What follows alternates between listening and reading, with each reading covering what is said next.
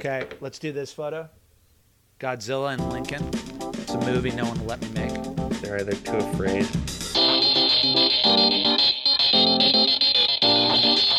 Welcome, Secret Movie Clubbers, to Secret Movie Club Podcast 149.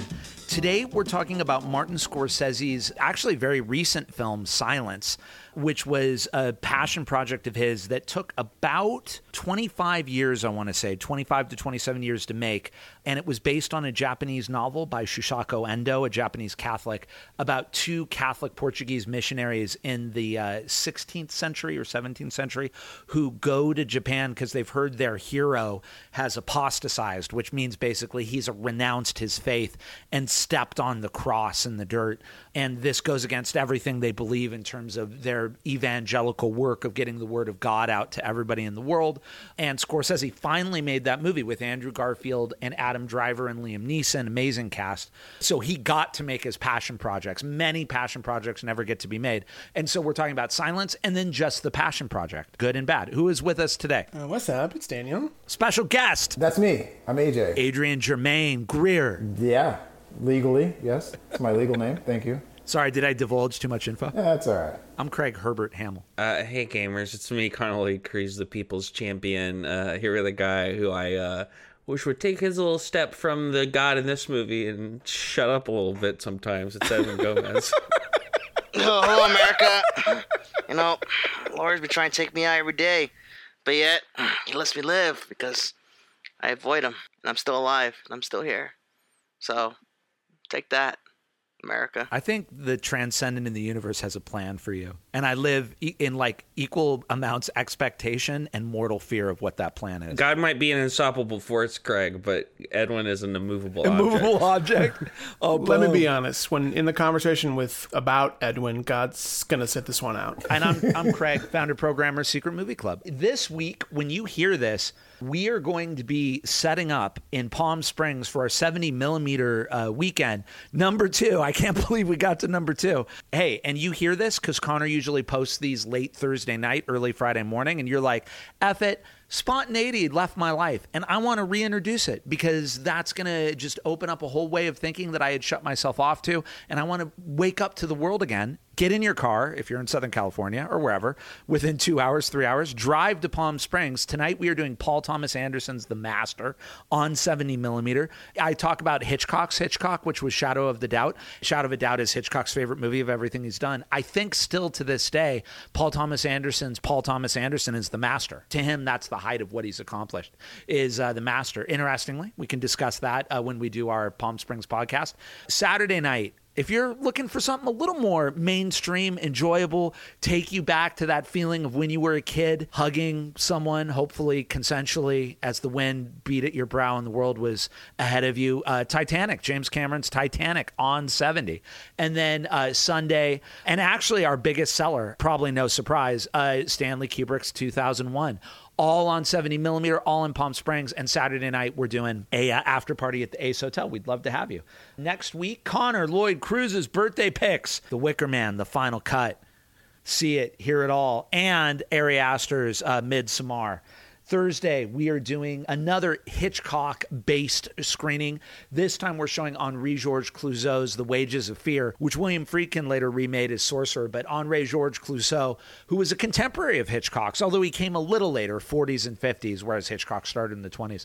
It's not right to call Clouzot the French Hitchcock. That's demeaning. But he is a master of suspense, and it's a different kind of suspense. And I love The Wages of Fear. I think it's incredible. All about these sort of down-and-out guys in South America who take on this suicide mission for a lot of money to drive TNT through the rainforest. And if they're able to do it, they get a lot of money. And of course, everything goes wrong and the trucks could explode at any minute. It is amazing. And Edwin has his hands up. When are you going to get your act together, Craig? When are you going to be a real man and show Sorcerer, the real movie, Craig? I was going to say that, but no, yeah. I was going to mention, can I bring if I find a poster of Sorcerer, can I put it up? Sure. Can you do your best impression of William Friedkin, Edwin? No, because I hate the man. Why? Because he hates film. So write us at community@secretmovieclub.com. Find out everything we're doing at secretmovieclub.com. Remember, Bellatar's Satan Tango is coming up, 7.5 hours. I will have you know, it looks like it may sell out. I am so happy when that happens. Maybe, maybe not, but we're getting to about 50%. We still got a month to go. I can't believe that. Get tickets at Eventbrite. All right, moving on. The story goes that when Scorsese made Last Temptation of Christ, an Anglican or Episcopalian, a Protestant bishop who liked his movie, who liked Last Temptation, said, you know, you've made a great movie, but there's a book that goes even deeper into what you're trying to get at with your faith. And Scorsese was like, what is it? And he says, read this. It's Shūsaku Endō's book, Silence. Shūsaku Endō was a famous Japanese novelist who was one of the rare Japanese Catholics in the 20th century. He wrote the book in like 67, 68. I read it and I love the book. And the movie is a fairly faithful adaptation of the book, although it definitely has Scorsese in it as well. We'll get into it. But the book and the movie deal with the contradiction of two Portuguese missionaries come to Middle Ages Japan, or Renaissance Japan, basically feudal Japan. And they truly believe in their mission. Basically, they're all of these Catholics in Japan that have been converted, but the government in Japan thinks that Catholicism is just a secret way of Europe smuggling in Western ideas and their imperialism, and it's very understandable from the government's point of view. They want nothing to do with it. And so they originally crucify the Catholics, but that just makes them martyrs, which I don't think anyone's a Catholic here but me. Edwin's a lapsed Catholic. But the worst thing you can do to a Catholic is make them a martyr, because that's like almost every Catholic's secret desire is to be martyred. So it just grows Catholicism. So then the Japanese government gets really smart, and they go, no, don't crucify them. Make them spit on the cross, make them step on their statues and their crosses, and that'll dishearten everybody. And so the Portuguese missionaries hear that their hero, Father Rodriguez, has apostatized, and they can't believe it. So it's kind of an apocalypse now where they go into Japan to administer the faith and find out what happened to Father Rodriguez. But it's a very blasphemous movie, a fascinating movie, and just like Last Temptation of Christ, it comes at ideas of spiritual belief and faith and God in a surprising and non-traditional way.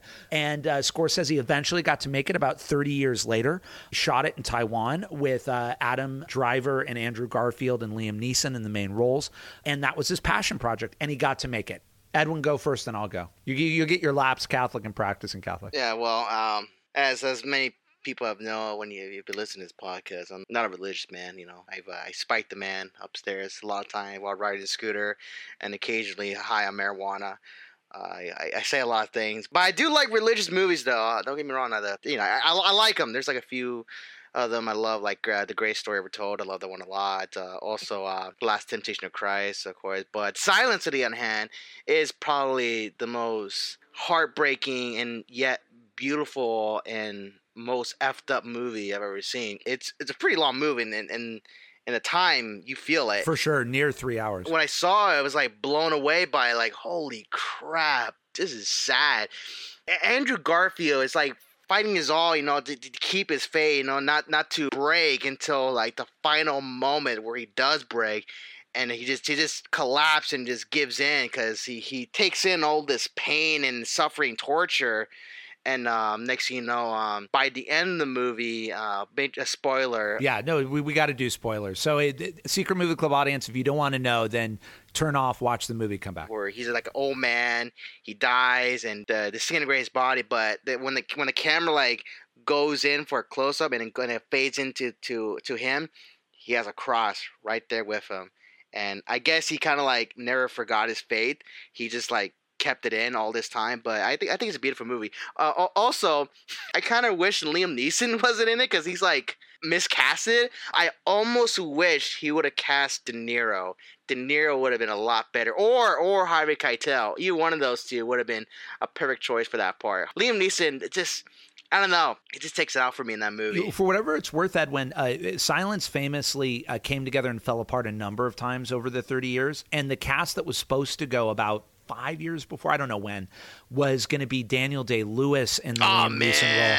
And then it was going to be Benicio del Toro and Gael Garcia Bernal. Gael was going to be Andrew Garfield. Benicio was going to be Adam Driver.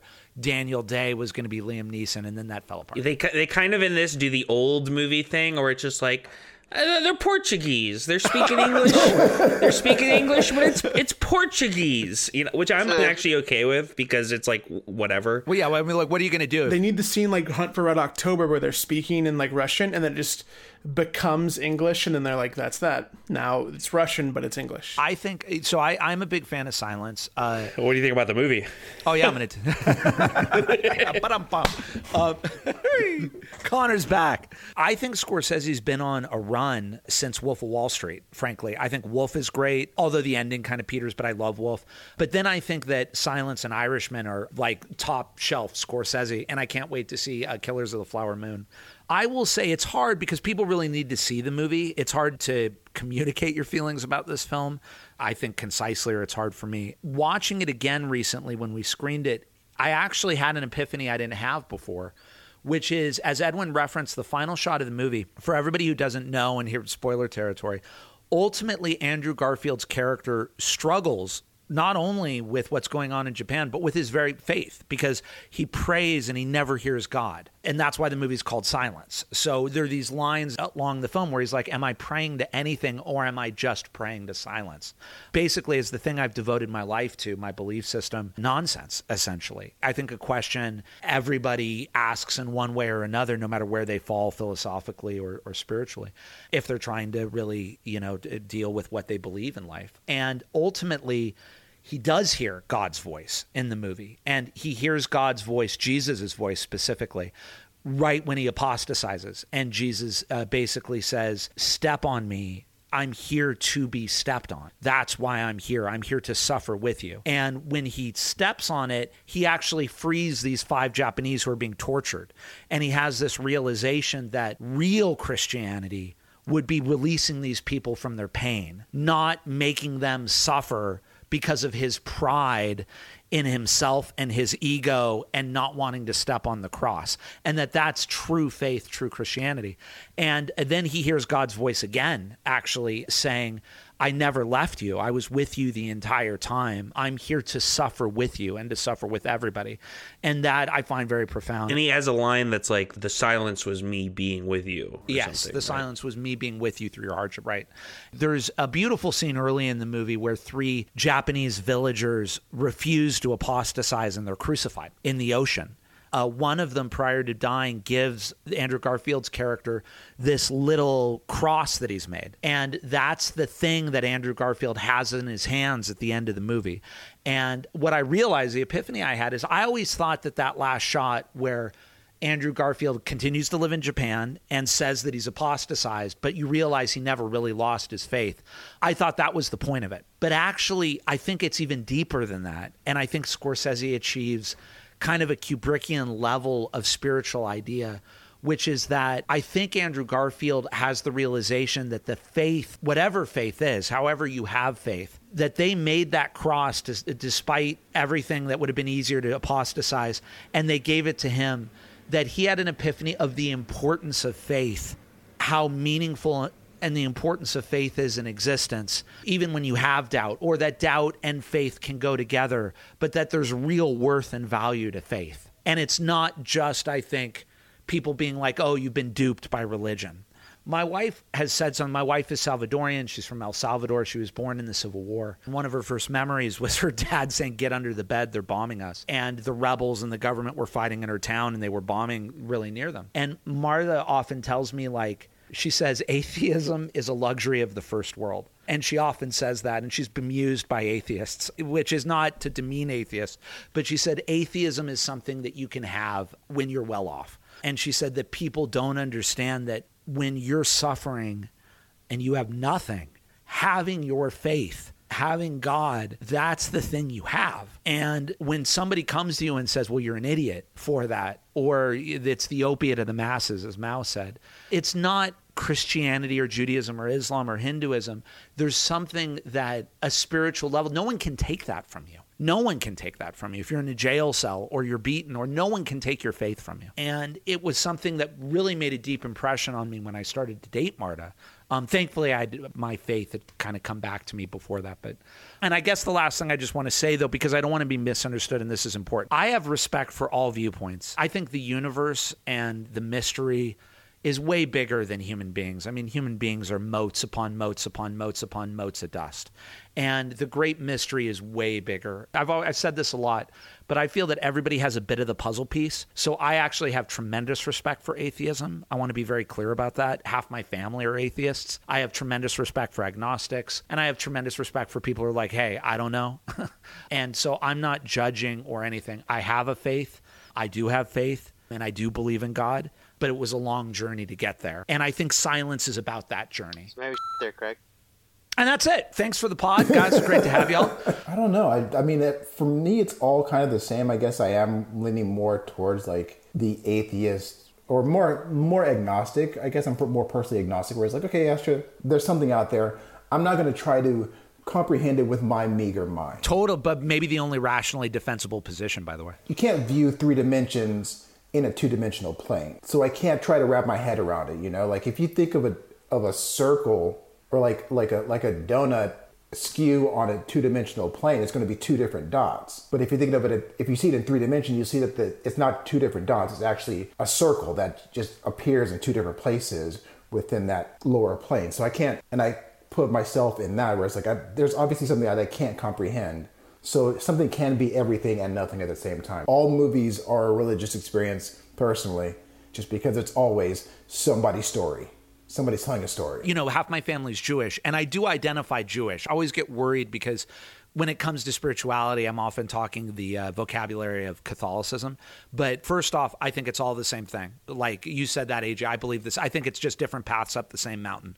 So Islam, Hinduism, Baha'i, Sufi, Native American, I think it's all the same. But the second thing is Jack Black's an atheist, and he said for him, he gets that spiritual feeling from art. And I have heard a lot of people who aren't religious or spiritual say that's why they go to the movies. That's why they go to a museum. That's why they listen to music.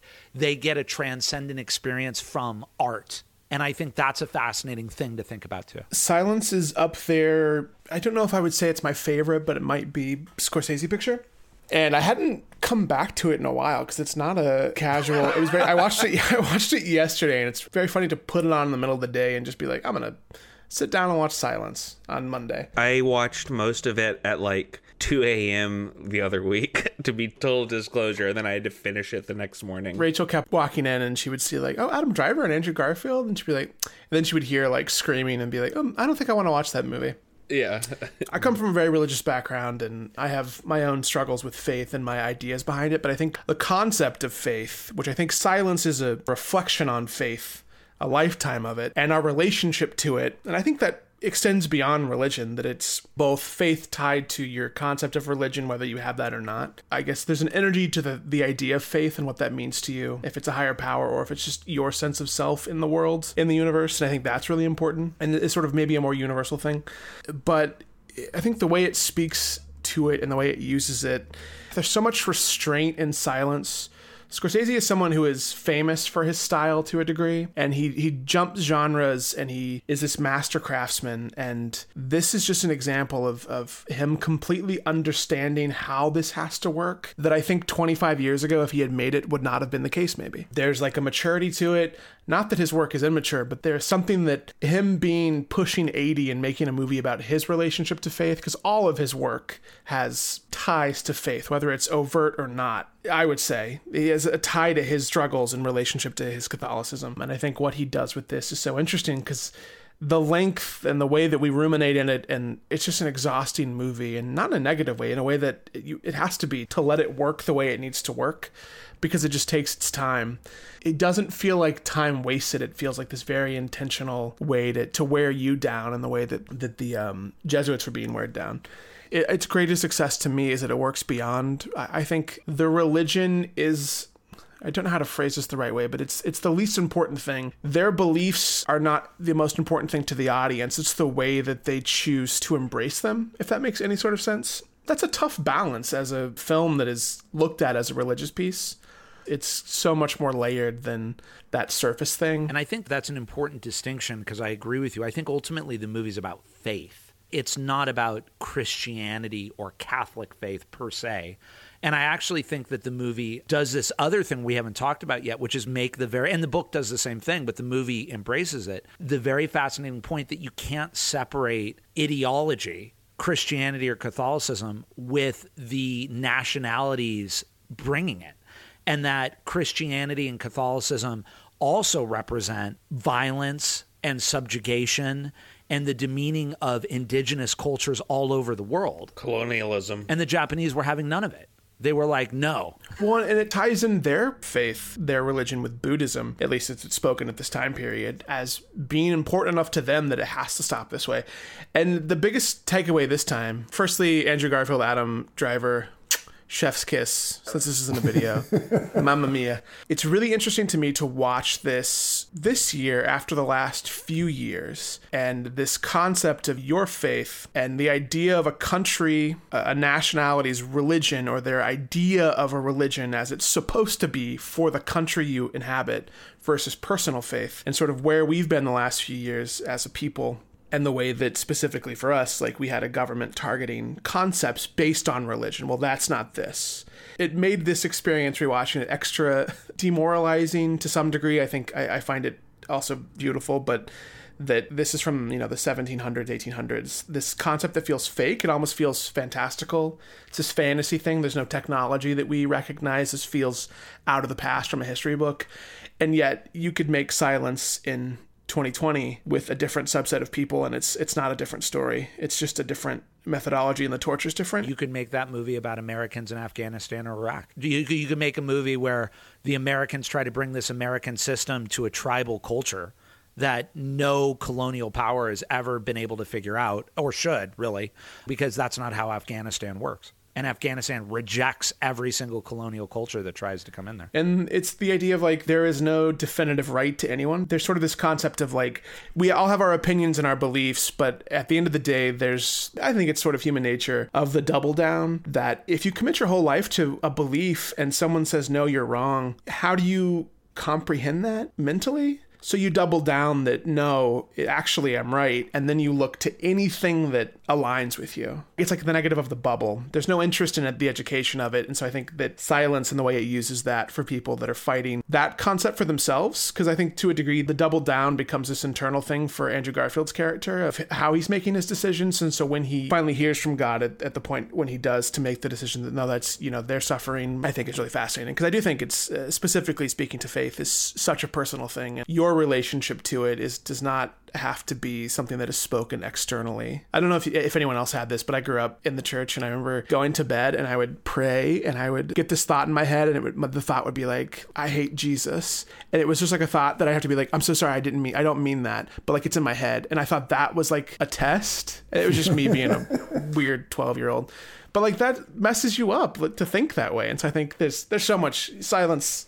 We could go on for hours. It wouldn't be a surprise that you would have that. When you're talking about language, Daniel, I want you to say, hey, you're reading this completely wrong. But if your 12-year-old brain is saying, I hate Jesus, it may be, hey, I need to become an independent thinker and an independent person, and I'm having this stuff shoved down my throat, and I'm not getting any room to discover my own belief system. And when you're saying, I hate Jesus, it has nothing to do with the historical Jesus whatsoever. The language, the translation is, I hate this fundamental, like, you have to believe this or whatever, and I need to break out of this and break it and start again. Well, it's not even a thought I'm having that's accurate to how I was feeling. It was more of like this panic response to, you can't do that. And so in my brain, it sort of sets in of like, well, you're going to think about it though. It's the same way, like, you're not going to steal, but sometimes, as a kid, if you're at a supermarket and you see like a box of Tic Tacs that you can't have, in your brain, you might be like, I just put that in my pocket. Maybe you don't actually do it. I'd hope you don't. I did once. I had to return it. It was very embarrassing. I shoplifted a few times, had to do the same thing.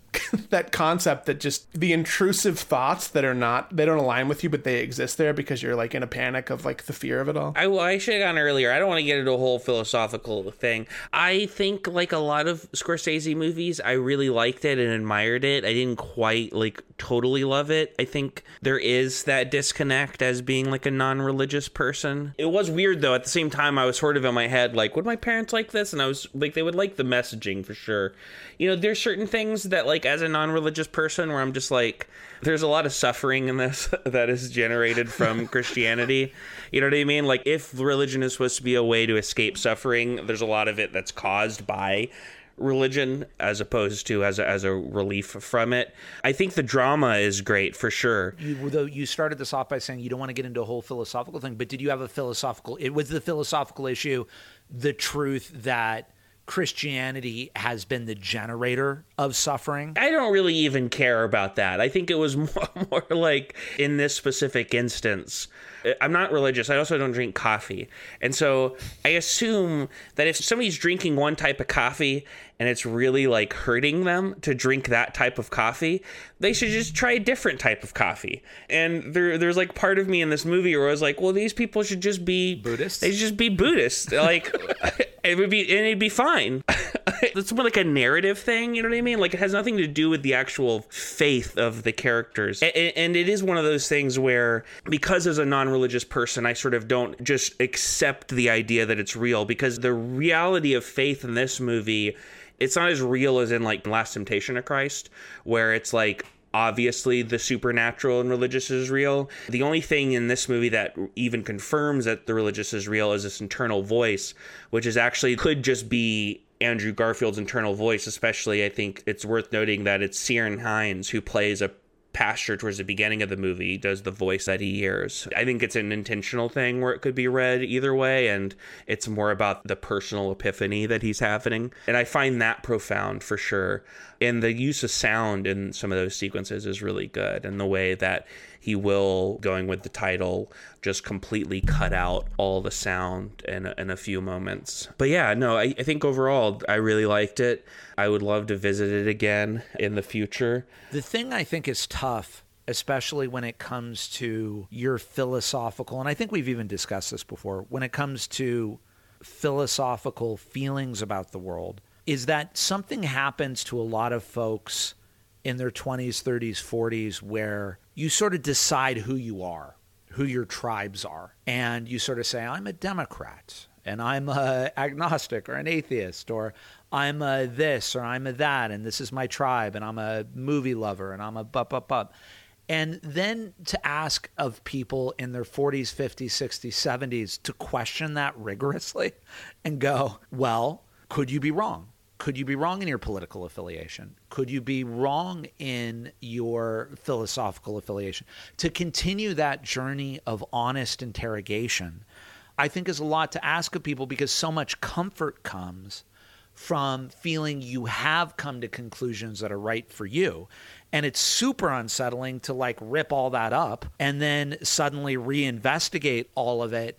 And I think a lot of people, consciously or unconsciously, are just hesitant just because of aging to say like, I'm going to continue to like rigorously interrogate this. And for me, and I'm only, obviously I can only speak for me, my big fear is that I don't continue to rigorously interrogate things as I get scared about them, because on some level I would hope that I would continue on a journey of truth, and I know that's a loaded word, but I believe in it. And that means having to always have some doubt. And Scorsese brings up this point, and it's actually a Jesuit, for people who don't know the Jesuits, and it's a very Jesuit movie. It is a cornerstone. One of the things that a lot of people say is actually your faith doesn't mean anything if you don't have doubt. Your faith doesn't mean anything if you're not putting it up to, well, wait, and then somehow retaining it, or it evolves, or it changes. Isn't that kind of how faith is defined? I think it's a dance with doubt. The thing is that faith and doubt are like complementary colors in a way. And I can tell you in my own life, that's what happened. I was raised a certain way, became a vehement atheist for a few years, and then had this epiphany at 15, 16. I've told the story. I'll tell it another time. But now my big fear, and I'm just putting out my fear, is that I won't continue that journey of the dance of faith and doubt and interrogation of the universe. And I respect Scorsese because I think he's always tried to be on that journey. And it is kind of a dynamic, fluid journey. I will say this is a good transition because it's a joke. And it picks us up. As a non-religious person, I do think Catholicism, out of the Judeo-Christian Western religions, definitely the coolest and most metal. So I'll give you that. Thank you, dude. Word. I appreciate that. And my soon-to-be 4 Irish Catholic children. I'll play that for them. There's a lot of horror imagery that comes from Catholicism. That's a whole thing. We'll get into it another time. I don't think it's any better than anything else. It's just poetry in my native tongue. It's pretty rad, though. Interestingly, not many people get to make their passion projects, or when they do, they get derided for them. Right now, we've had some conversations on a pod that's going to follow this one about Ari Aster just dropped Beau is Afraid. That was a passion project. Damien Chazelle dropped Babylon at the end of last year, passion project. Both of them are very, very divisive.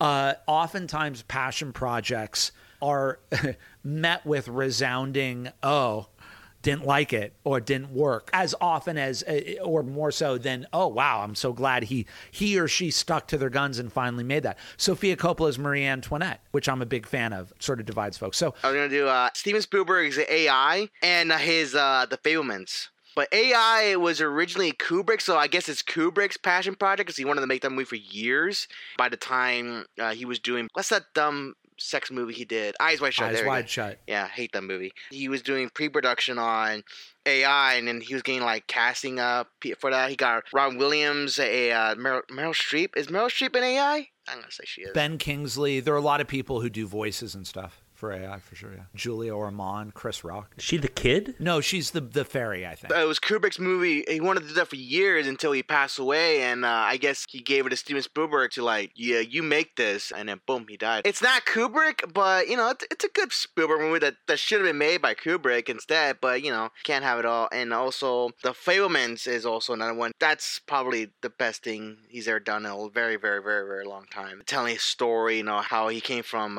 you know, this kind of like almost messed up family to finding his true passion in films and meeting his hero, John Ford, who was played by the great David Lynch.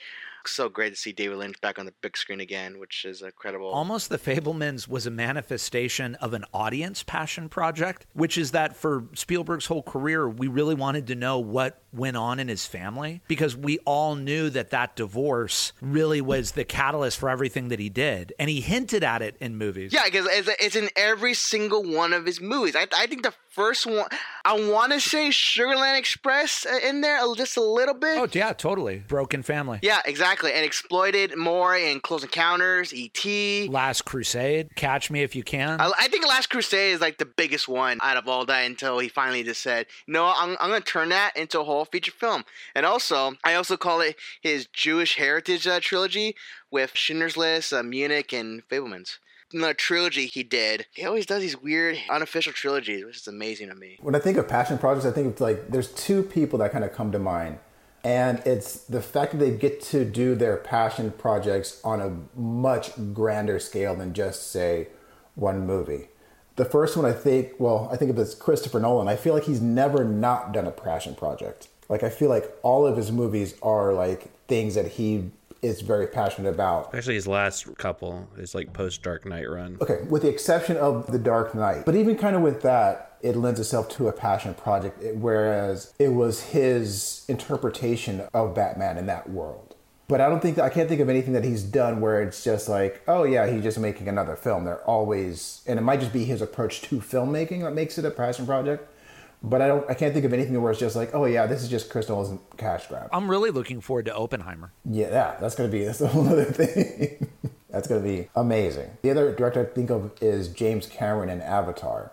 Like, that is the biggest, most expensive experimental filmmaking ever. Just in the scale of what he's doing and what needs to get done and what, like, just the scope of the filmmaking process for him. And it is very much like a passion project. And I can't think of anything that's on that grand of a scale. Avatar is a great call because I've really been wrestling with, why would somebody commit themselves to making 4 sequels to a thing? Because my mind would be, well, don't you want to do this kind of movie? And don't you want to do that kind of movie? And the only answer I can come up with, and maybe Cameron has spoken to it and someone can talk to it, is I'm getting from what I can glean from what Avatar 3 is going to be, is it looks like each movie is an element. Avatar 1 was earth. Avatar 2 was water. I know Avatar 3, I think, is fire. I think Jim is really horny for those cat people also. Word. I wonder if it's this idea of, I am going to so build out a world that I'm, like, literally he's playing God beyond what any other director, like, I am literally creating a universe. And this universe will be so encompassing and immersive at the end of 5 movies that I will have actually made this summation statement about saving the earth.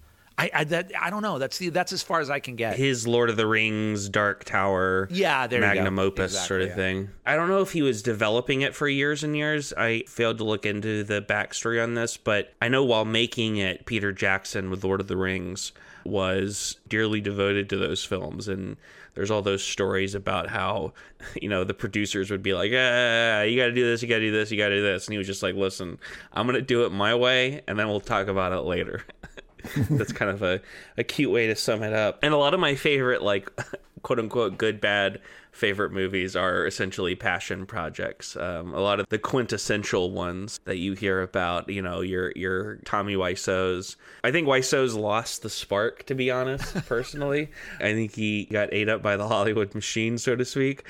But you could definitely tell in the room that he's very passionate. Everyone betray him, and people needed to know that. And it's like auteur theory, the idea of like the filmmaker as author of a film, and how that cuts in all directions, good and bad. And it's the same thing with like passion projects, where there's the good parts of that, and then there's the bad parts of that. Because an example, for whatever it's worth, another Scorsese passion project that actually is gaining in appreciation, including with me over time, but is still flawed, is Gangs of New York, which he had wanted to make for 20 years. And when Harvey Weinstein and Miramax finally said, we'll give you the budget, Scorsese was fighting Weinstein the whole time. And to get that money had to make some concessions. And what's interesting about Gangs is I think ultimately Gangs does work, and I think it is interesting. But you can feel that it's a passion project where to get the money, Scorsese had to fight so many fights that the final product, you're kind of like, I wonder where Scorsese ends and Weinstein begins in this thing. My last thought was just about thinking about my own, because I have a lot of ideas for different pieces of filmed art, whether they be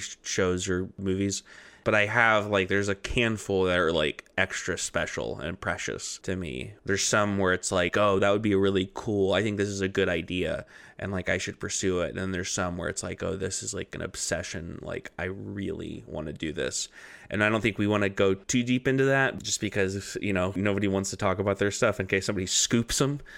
But yeah, I was thinking about that last night. Your Paris Hilton biopic? Yeah, my Paris Hilton biopic. I mean, my big thing, I'll say this, I won't say the exactly specifics of it, but I would love to make my version of Batman at some point in my life. Would be a dream. You may get that chance. That IP is always coming back. Yeah, I know. I have a lot of ideas. I've been stewing with them since I was like, I don't know. I was like 18, something like that. There you go. You heard it first, Warner Brothers. Call me James.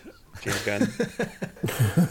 I'm sort of often a sucker for them. I love when someone just gets to do what they want to do, whether it's a fail or not. The most fun thing to me is when they sort of come back and people are like, wait, actually, because I feel like you get stuff like Southland Tales and stuff that are like received one way on, I mean, I guess that's sort of like the cult movie mentality, but when it's tied to like a passionate thing. Speed Racer by the Wachowskis is like the number one thing I think about, is like something that was considered a failure both financially and like critically, and now it sells out every screening that's done of it because it's like this sort of accidental ahead of its time thing. I think the Wachowskis have a few of those in terms of people seeing stuff and then coming back and being like, oh, you all were just ahead of the curve. Isn't Cloud Atlas getting that reappraisal too? I think so, and Jupiter Ascending to a level really? has like some reappraisal. Yeah. That one's still, I think, going to end up being the black sheep overall, Jupiter Ascending. Yeah, probably.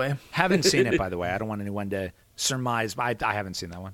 Or Cloud Atlas. I love Speed Racer. There was a Disney movie I loved growing up that was like, I think a bomb and pretty poorly received. It's now sort of come back, which was Treasure Planet, which was a passion project of its directors that I think holds up pretty great. I mean, you have like Peter Jackson's King Kong, which he made on the heels of Lord of the Rings, that I still think is pretty dang good, but was pretty divisive. And I think Serious Man, I sort of consider a passion project for the Coens. I feel like a lot of these passion things seem to come off of like an Oscar win or some heat with that, where like, do what you want to do. And then they do what they want to do. And people are like, well, I don't know if we meant that. That's like a lot of Spielberg's career is, he'll do Jurassic Park and Schindler's List in the same year because, one allows him to do the other, even though Schindler's List, because it was so well received, helped him fuel even further. But don't like Temple of Doom and then suddenly Color Purple. You can tell he probably was like, okay, there's Temple.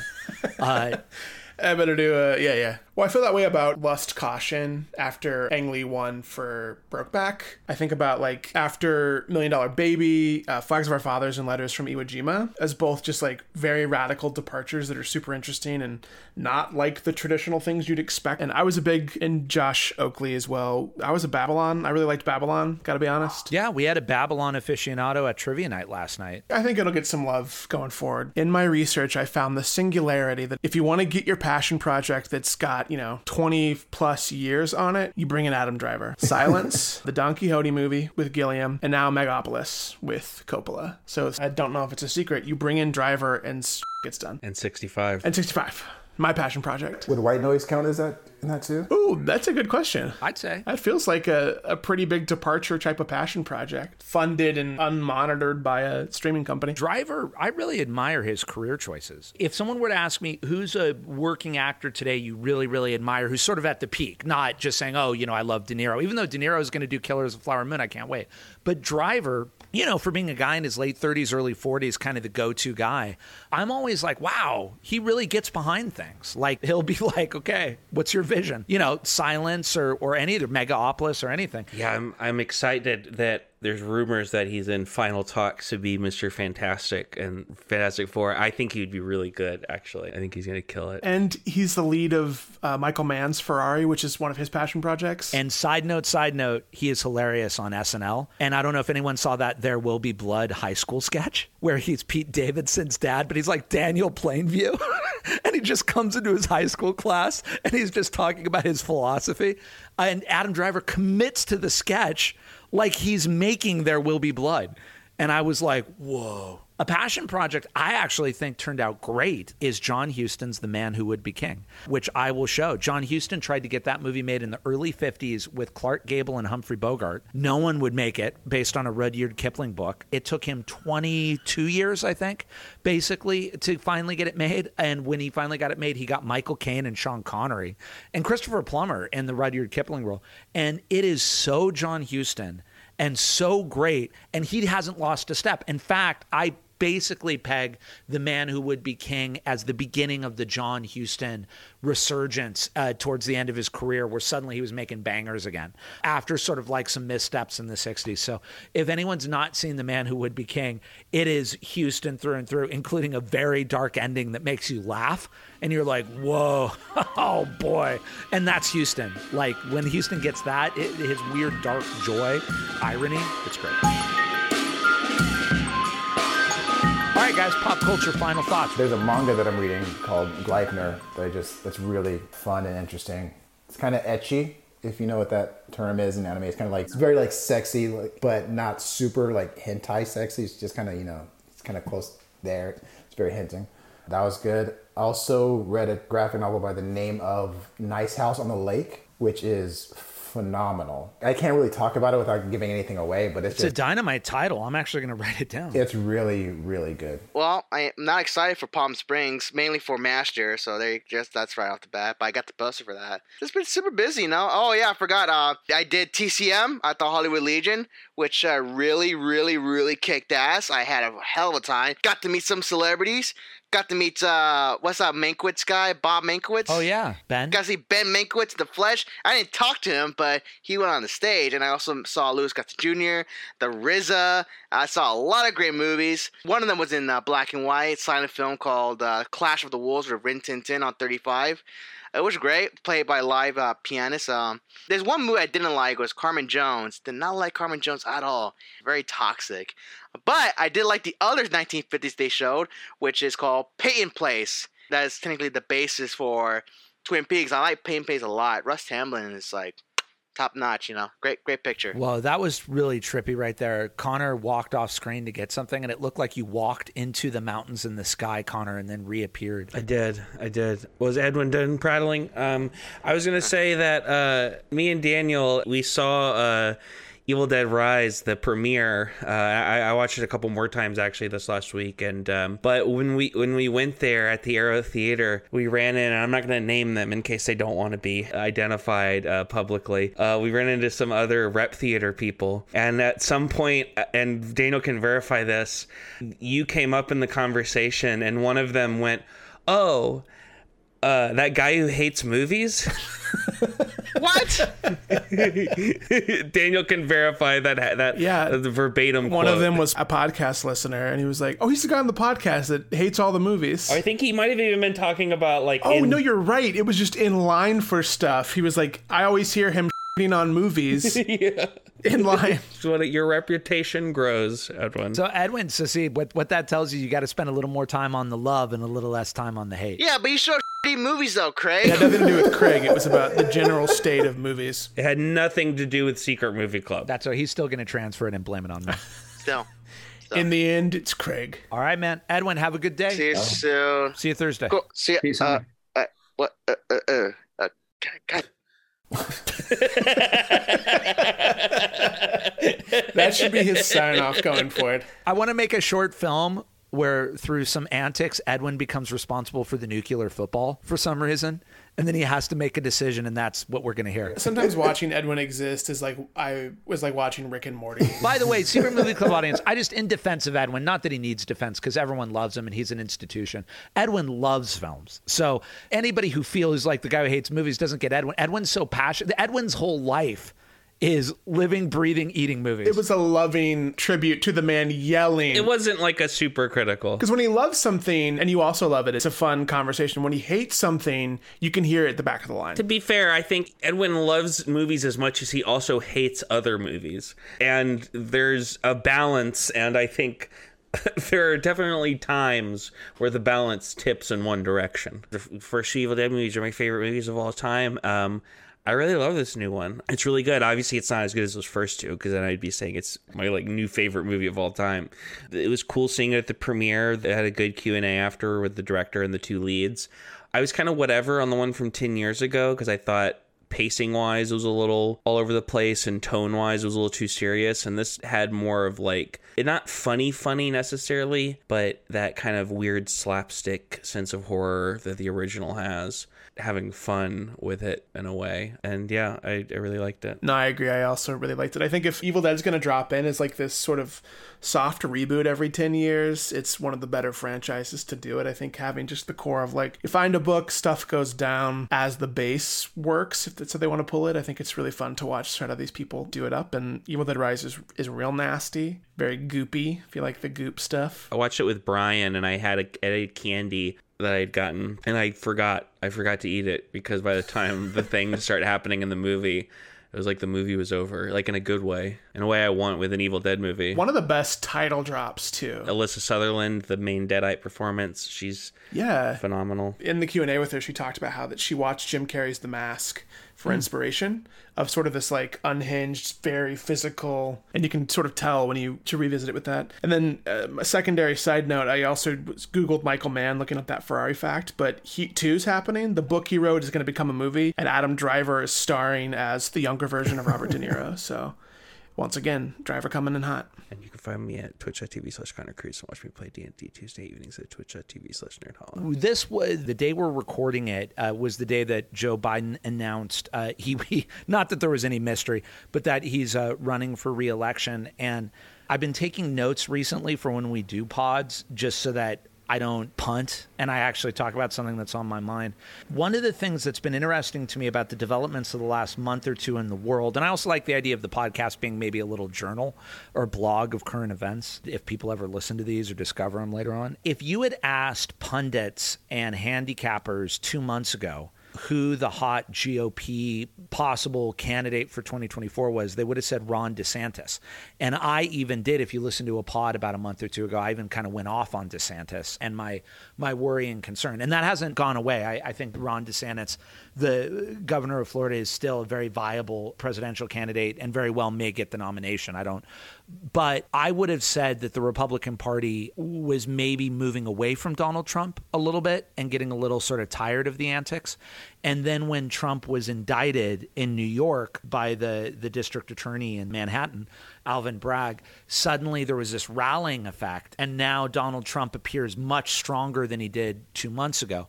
And all I mean by all of that is not actually to opine politically about this or that, but it was a reminder to me that you really never know what's going to happen. who's going to come up, who's going to come down, and what events in the world are going to change or shape things. And there's always something that no one saw coming that happens or pops up that becomes the driver that no one had their eye on. It's almost never the thing we all predict will be the thing. It's always like, oh, this chat GBT thing, no one was ready for that. And now suddenly there's AI. I don't know if you guys heard about the AI Drake song, Heart on Your Sleeve. Has anyone heard this?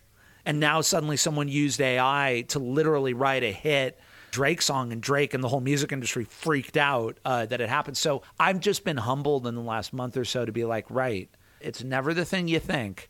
You might have ideas or theories, but things are going to happen no one could have seen coming. And I just feel like be humble because I think we're going to see a lot more of those things. I just don't know how you react to them, but it's probably in how you deal with those things that actually define your character in life. Not your predictions of what you thought was going to happen, but what really does start happening. So that's on my mind. I feel like those things are actually happening a lot more often now. I mean, even if you look at like COVID, like who could have predicted that? George W. Bush. He predicted it? He was very concerned about it when he was office. That's actually not a joke. There was like a book, he was obsessed with it, that like a new plague was going to happen. Oh, wow. Well, and to his credit, he would have been an astute student of history because these things happen about every 100, 150 years. So it's always going to happen. But totally, if you had asked me February 10th, AJ, February 10th, 2020, I would have been, I mean, I joke about it all the time. Connor and I were like, maybe this thing will last until the summer. Yeah. Cut to 18 months later.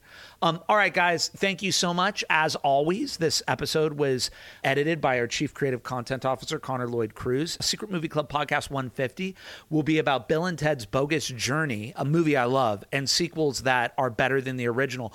Although, you know, there's a lot of debate about Bogus Journey, as there is with a lot of sequels, and we're going to get into all of that. AJ is going to rejoin us, and we're going to have special guest Ann Morton-Snagno on that. As always, you can find out everything we're doing at secretmovieclub.com. Get tickets at Eventbrite. Write us a community at secretmovieclub.com, or get in your car right now and drive out to Palm Springs and party with us in some 70mm. We'd love to have you. Thank you guys for a wonderful conversation as always. AJ, thank you for joining us. Yeah, thanks for having me. For the conversation. And have a great week, guys. Bye, guys. I love you, family.